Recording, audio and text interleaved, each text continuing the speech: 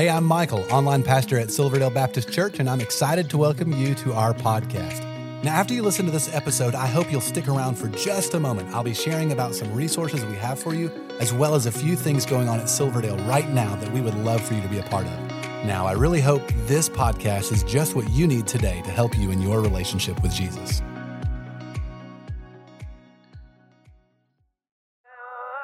Welcome to Pre-Service, a podcast all about preparing you for worship at Silverdale Baptist Church. My name is Michael, and normally I'm with my friend and co-host Kevin, but Kevin can't be here today, so it's just you and me. But hey, I'm excited to be with you, and I'm excited to take a look at this week's passage of Scripture. Now, if you're new to this podcast, let me tell you a little bit about it. At Silverdale, we are studying the book of Hebrews. Our pastors are preaching through the book of Hebrews. We're beginning chapter 11, a new sermon series this week called Faith in God's Promises. And our hope is that this podcast will help you prepare for worship. Now, I understand that many of you may not be attending Silverdale, and that's fine. If you're using this as a way to help you study the book of Hebrews, that's great. We hope that this will be an aid in that way. But primarily, our goal is to help prepare people's hearts and minds for worship. Now, a number of things go into that, right? Beyond just looking at the Scripture, we need to deal with confessing sin or maybe having conversations with people that we need to have beforehand, or just clearing our minds of distractions and all the things that could cause us to not focus on worship. There are a number of things that can go into preparing our hearts for worship, but this podcast primarily focuses on making observations about the text that our pastors are going to be preaching. We would encourage you to do all the other stuff as well, but again, hopefully this will help you maybe take a little closer look at what the Bible says, come to understand it a little bit better, and then hear as either Pastor Tony or Travis or whomever happens to be preaching this weekend as they come and deliver a message. Now, at Silverdale, we talk an awful lot about and use a Bible study method called the SOAP Bible Study Method. Now, SOAP is an acronym, SOAP, that stands for Scripture, Observation, Application, and Prayer. And so what we're going to do today is we are going to read the Scripture. You know, I think before we make any observations or consider application about the Scripture, we need to read it a couple of times. So maybe this week or this weekend before you come to church, take some time to read and reread the text. And then make some observations about that. What does this text say about God? Is there a command in this that I need to follow? Is there a warning that's in the text? Does it say something about somebody historically? Maybe it references another part of the Bible, and I want to go back and take a look at that. What exactly is the text saying? Make some observations about that. And then this weekend, our pastors, they're going to be reading the text, they're going to be making some observations, but they're going to be giving some specific application. And so my purpose is not to pre-preach what our pastors are going to preach. Maybe just in your reading of the text, you will come across some application that the Lord would speak into you that you need to go ahead and put right into practice in your life. Praise the Lord. Fantastic. Go for that. I know for certain that our pastors are going to have some direct application from the text. And so, prepare your heart for that. Prepare your heart to receive that message and to put into practice whatever it is the Lord is leading them to bring to us. I'm not going to be real heavy on the application part of the text. I'll tell you what this also isn't. This isn't a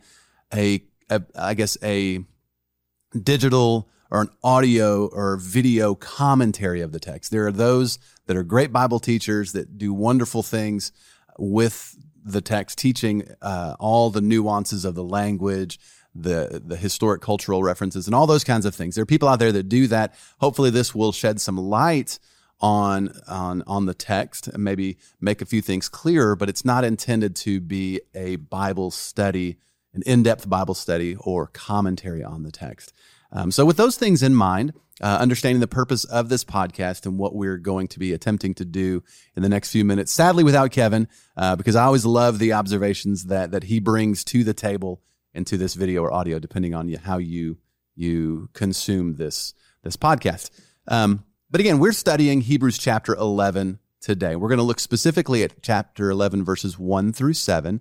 Before we do, let's put that in context of within the book of Hebrews. I think a danger of this text is to read chapter 11 isolated from what was said beforehand. I've done that, and maybe you have as well, just going straight to chapter 1 and trying to get an idea of what the Bible says about faith, and maybe even putting together an entire definition of faith based on this one verse. I don't really think that's what the author is trying to do, not to completely and fully define what faith is for us. Certainly, he tells us what faith is, but he has a purpose in what he's saying. Now, in other places in the Bible, as you read about faith, you'll come to an even fuller understanding of what faith is when you put the full counsel of God's word together and study that and study what faith is. So maybe in a more systematic way, looking at other texts and coming to understand what faith is in a fuller way.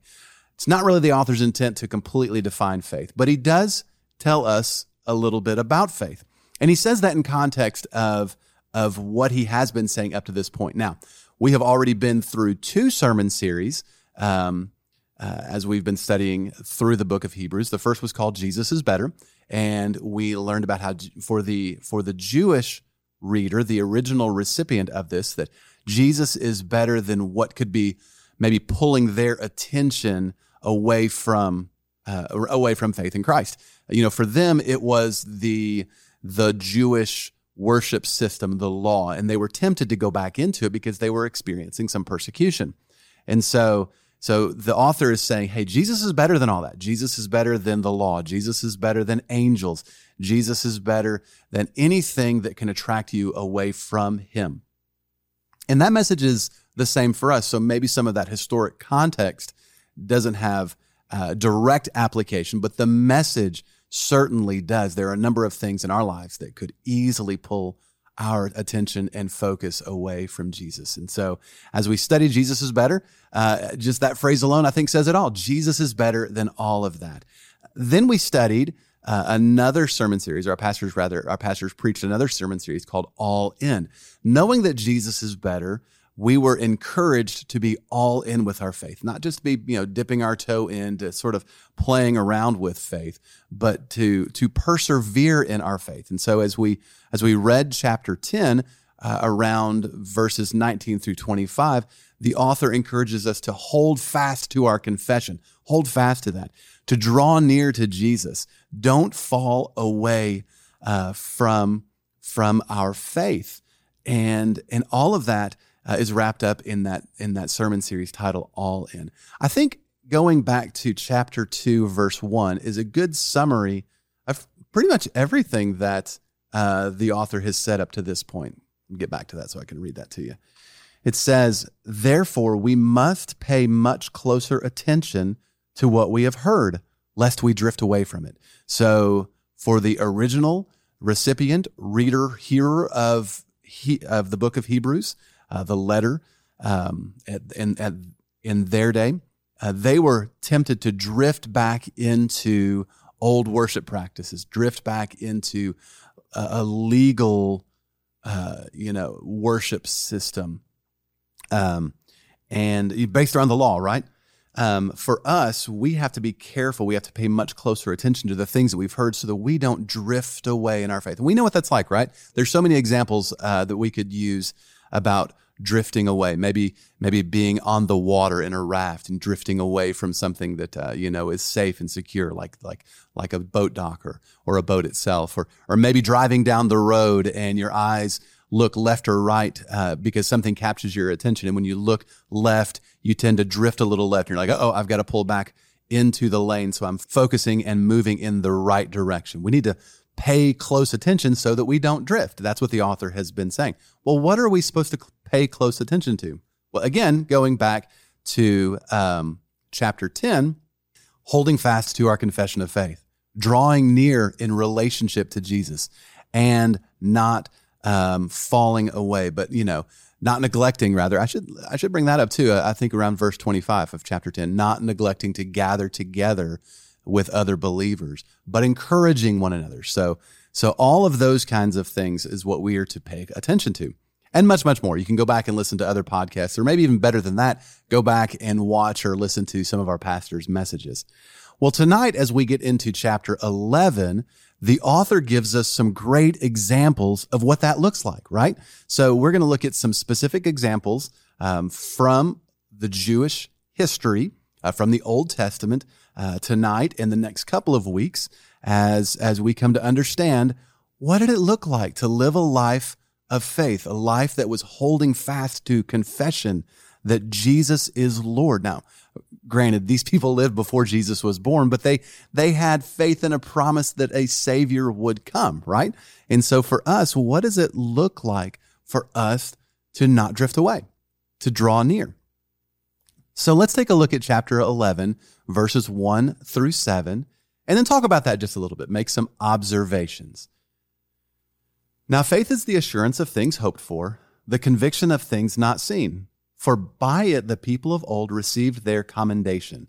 By faith we understand that the universe was created by the word of God, so that what is seen was not made out of things that are visible. By faith Abel offered to God a more acceptable sacrifice than Cain, through which he was commended as righteous, God commending him by accepting his gifts. And through his faith, though he died, he still speaks. By faith Enoch was taken up so that he should not see death.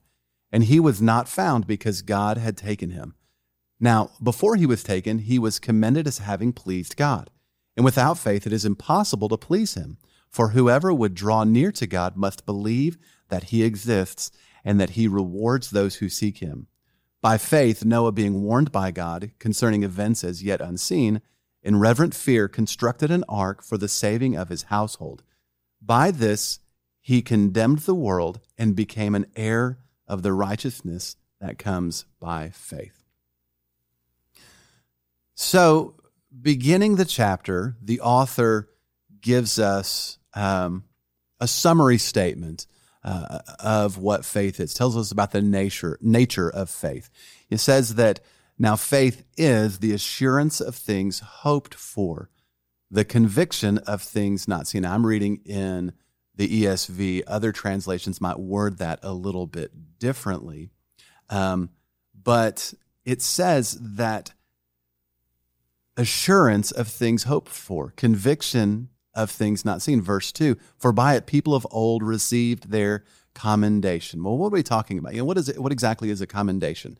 If you do something well, maybe you compete in a race or you do something well at work, you might receive a commendation recognizing your achievement or recognizing what you did.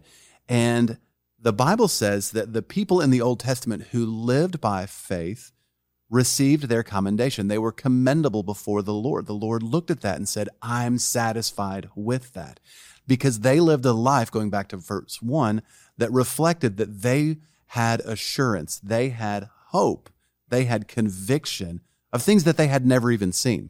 They had promises, and we're gonna look at 3 examples tonight of promises that they had, understandings that they had, convictions that they had, but they never saw them completely fulfilled. And the Lord said, because they held to those convictions, they held to those assurances, he found that commendable. And so as we get into verse 3, it's interesting. It's almost as if the author makes a little bit of a shift. He says, by faith, instead of talking about the people of old, he talks about us. He says, by faith, we understand that the universe was created by the word of God, so that what is seen was not made out of things that are visible. I love this verse. It gets into the very fabric and creation of the universe. Something that none of us saw, right? Something that none of us, not even the people of old, truly had eyes to see. They were not there when it happened. We were not there when it happened. I just recently heard on another podcast that a star was recently discovered that is apparently the farthest star away from our planet that we've ever seen. I mean, it's significantly farther, many, many, many more light years beyond what we've ever seen before, which causes many to believe that the universe is actually much, much older than what we initially believed, because it takes light so long to travel from that star to Earth. And in fact, we didn't even see that from Earth. We saw that from a telescope out in space. but because it takes light so long, it can travel so far in a year, and if it's that far away, then it must be that light originated that long ago, and therefore the universe is much older than we originally believed. Now, I'm not going to get into an old Earth, young Earth debate in this podcast. I have my convictions. I am a young Earth guy. Today, the science that I read and the convictions that I have point to a young Earth. But wherever you stand in all of that, we understand that though we have not seen exactly how it was created, that God did it, that God created, that Jesus was there at the beginning of creation. In the beginning was the Word, and the Word was with God, and the Word was God. From Him, for Him, to Him, through Him, all things exist, is what Colossians says, going back to Genesis 1, talking about Jesus, or about God rather, creating all things. This is a conviction that we as believers have, that all came into existence. So we haven't seen it, by the hand of God, by the word of God, spoken into existence, by the mouth of our God. We didn't see it, but we have that conviction, right? So that's what he's saying here. By faith, these men and women of old, they held to their convictions. They held to their assumptions, regardless of what was happening around them. They held fast, and the Lord found them commendable. By faith, we believe that the universe was created by God. All these things by faith. Then the text gets into three examples of what that looks like. And all three of them are different, right? All three of them, their faith was expressed differently. I believe our pastor is going to be preaching on this, so I'm not going to jump into this too deeply, but just making some basic observations. We read about Abel, we read about Enoch, and we read about Noah in this text. And so we read that Abel offered a more acceptable sacrifice than Cain. Now, I would love to be able to talk long and deep about that. I have a lot of questions about this because there's just so much that we don't know. What made it more acceptable? All this was before the law. How did he know exactly that an animal sacrifice maybe was better than an offering of fruits and vegetables, right? I think what we can observe from this text is that what he did by faith. His heart was in the right place. He operated from a place of trusting in God and truly offering a gift to the Lord that was acceptable. And it cost him his life, right? It cost him his life. He did not see the promises fulfilled. His faith cost him. We were talking about this in our house just recently, and I mentioned that Abel was the first person to be martyred for his faith. In fact, the first person to enter heaven, to enter in the presence of the Lord, did so by faith. And when I said that, my daughter looked up and said, "Yeah, what was that like?" I mean, you get up there and you realize you're the only one there. That's a perspective that I had never had before. I thought was kind of funny, but I understand what she was saying. I think to be in the presence of the Lord is to be in full peace and harmony and joy. I do not think he felt alone at any moment. Think about that. The only person there with God. How cool must that have been for a season? A new question that I want to ask when I get there. Abel, what was that like? But he entered heaven by faith. He offered a sacrifice by faith. He didn't see the promises fulfilled. Now, what promises are we talking about? God made a promise in Genesis 3:15, and you can go back and read about that. That many believe is the first prophecy of a coming Savior. We didn't know him by name at that point. We know him by name now. His name is Jesus. And I believe Abel held firm to the promises that he knew at that time.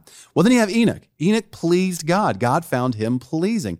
I like what it says in verse 6, and without faith it is impossible to please him. Well, Enoch must have lived his life in such a way that pleased God, in such a way that he didn't have to experience death. Unlike Abel, Enoch's faith allowed him just to keep on walking with the Lord. And what do we learn from that? Faithfulness it's worth it. It's worth it to serve the Lord, I believe. We can learn a number of different things. Like I'm getting into application a little bit. When I read that, I'm encouraged in my faith that, hey, it's worth it. So you have Abel, you have Enoch, you have Noah. Noah believed in something that wasn't yet visible. It had never rained before, right? And so God said, I want you to build this thing. And by faith, he built the ark. endured a lot of ridicule from culture at that time. He was so counterculture, but he lived by faith, even though those around him were hard against him. He lived that way. So, we learned that it costs something to live by faith. I think that's why when you go back to Hebrews chapter 2, verse 1, it says, pay closer attention. Andy Stanley brings this out in his book, The Principle of the Path. He says that as your attention goes, so goes your life. I think that's a great statement. And in the book, he talks about how, why does it say pay attention? Because when we pay attention, it costs us something. It costs us to not focus on the thing that's pulling our attention away. That to pay attention here means that we're not going to focus there. To pay attention here means we're not going to go there. To give over our attention to this thing means we're not going to give to that thing. All of those are aspects of faith. There are moments in my life where I don't have to pay attention to the Lord. I just don't have to pay attention because the Lord has grabbed my attention. He got a hold of it, and I'm fully focused, and I'm right there. There are moments in worship. There are moments in conversation. There are times in prayer. There are times in Bible study where he has grabbed hold of my attention, and I'm fully focused in. But then there are other times when I'm kind of, a little bit here, a little bit there, a little bit everywhere, and it costs me something. I have to focus. I have to pray, Lord, I feel far. I'm drifting away. Help me in my faith to draw near to you. So these three examples, I think, are helpful in what it looks like to live a life that holds fast, that draws near, that doesn't fall away, that pays closer attention to the things that we've heard. And all of this points us back to our Savior and to live a life in faith before Him, in worship before Him, loving Him. This weekend, our pastors are going to preach a wonderful message on Hebrews. I just want to challenge you. Don't let listening to this podcast be the all in all on preparing your heart for worship. Take time to read and pray over this text, S scripture, O observations. I made a few. I modeled that for you. There are many, many other things that you can dig out of this text and learn from this text. But take time to read it with your children. Help them to understand the text. I know with my kids, they've told me it's helpful to read over the text before Sunday because it's not so foreign at that point. And then when they hear the pastor, Tony, we tend to go to Bonnie Oaks, but maybe you go out to North Ooltewah or Randy is, or you're with Travis, or if Chuck or Maddie is preaching, whomever, or if you attend another church and the pastor is going to be preaching on this. It's just so helpful to maybe knock the edge off and be able to help our kids understand, I guess is really what I'm trying to say, what the text says. And then if the Lord leads you to some specific application, first-time obedience is what Pastor Chuck, our missions pastor, talks about a lot here. When the Lord calls us to something, now's the time to do it.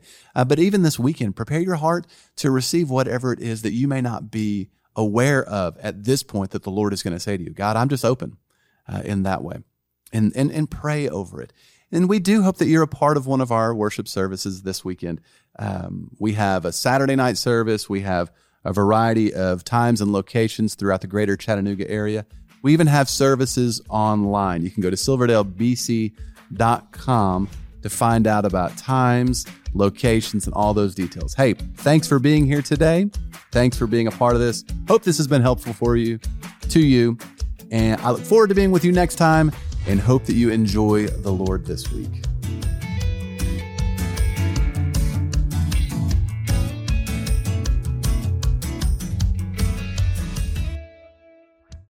Well, I hope this was helpful to you. If while listening, you realized you need to take the next step in your relationship with Jesus, we would love to help you with that. You can connect with us by clicking the link in the show notes to our website and then clicking the Connect Card button. In our weekend worship services, we are in a sermon series called The 7 Commands of Christ. Jesus gave dozens of commands, and as followers of Jesus, we should obey all of them. Over the next several weeks, we are focusing on 7 that will change your life. We would love for you to join each week at one of our campuses, or you can attend online. You will find service times by clicking the link in the show notes to our website. You know, there's so many ways for you to get involved and be a part of what God is doing here at Silverdale, and we really want you to feel welcome and a part. So please stay connected. Be sure to like and follow us on the different social media accounts. You'll find all the links in the show notes of this episode. And lastly, help us spread the word about this podcast. Take a moment to share this episode with your family and friends. Again, we appreciate you listening and hope you will join us again next time.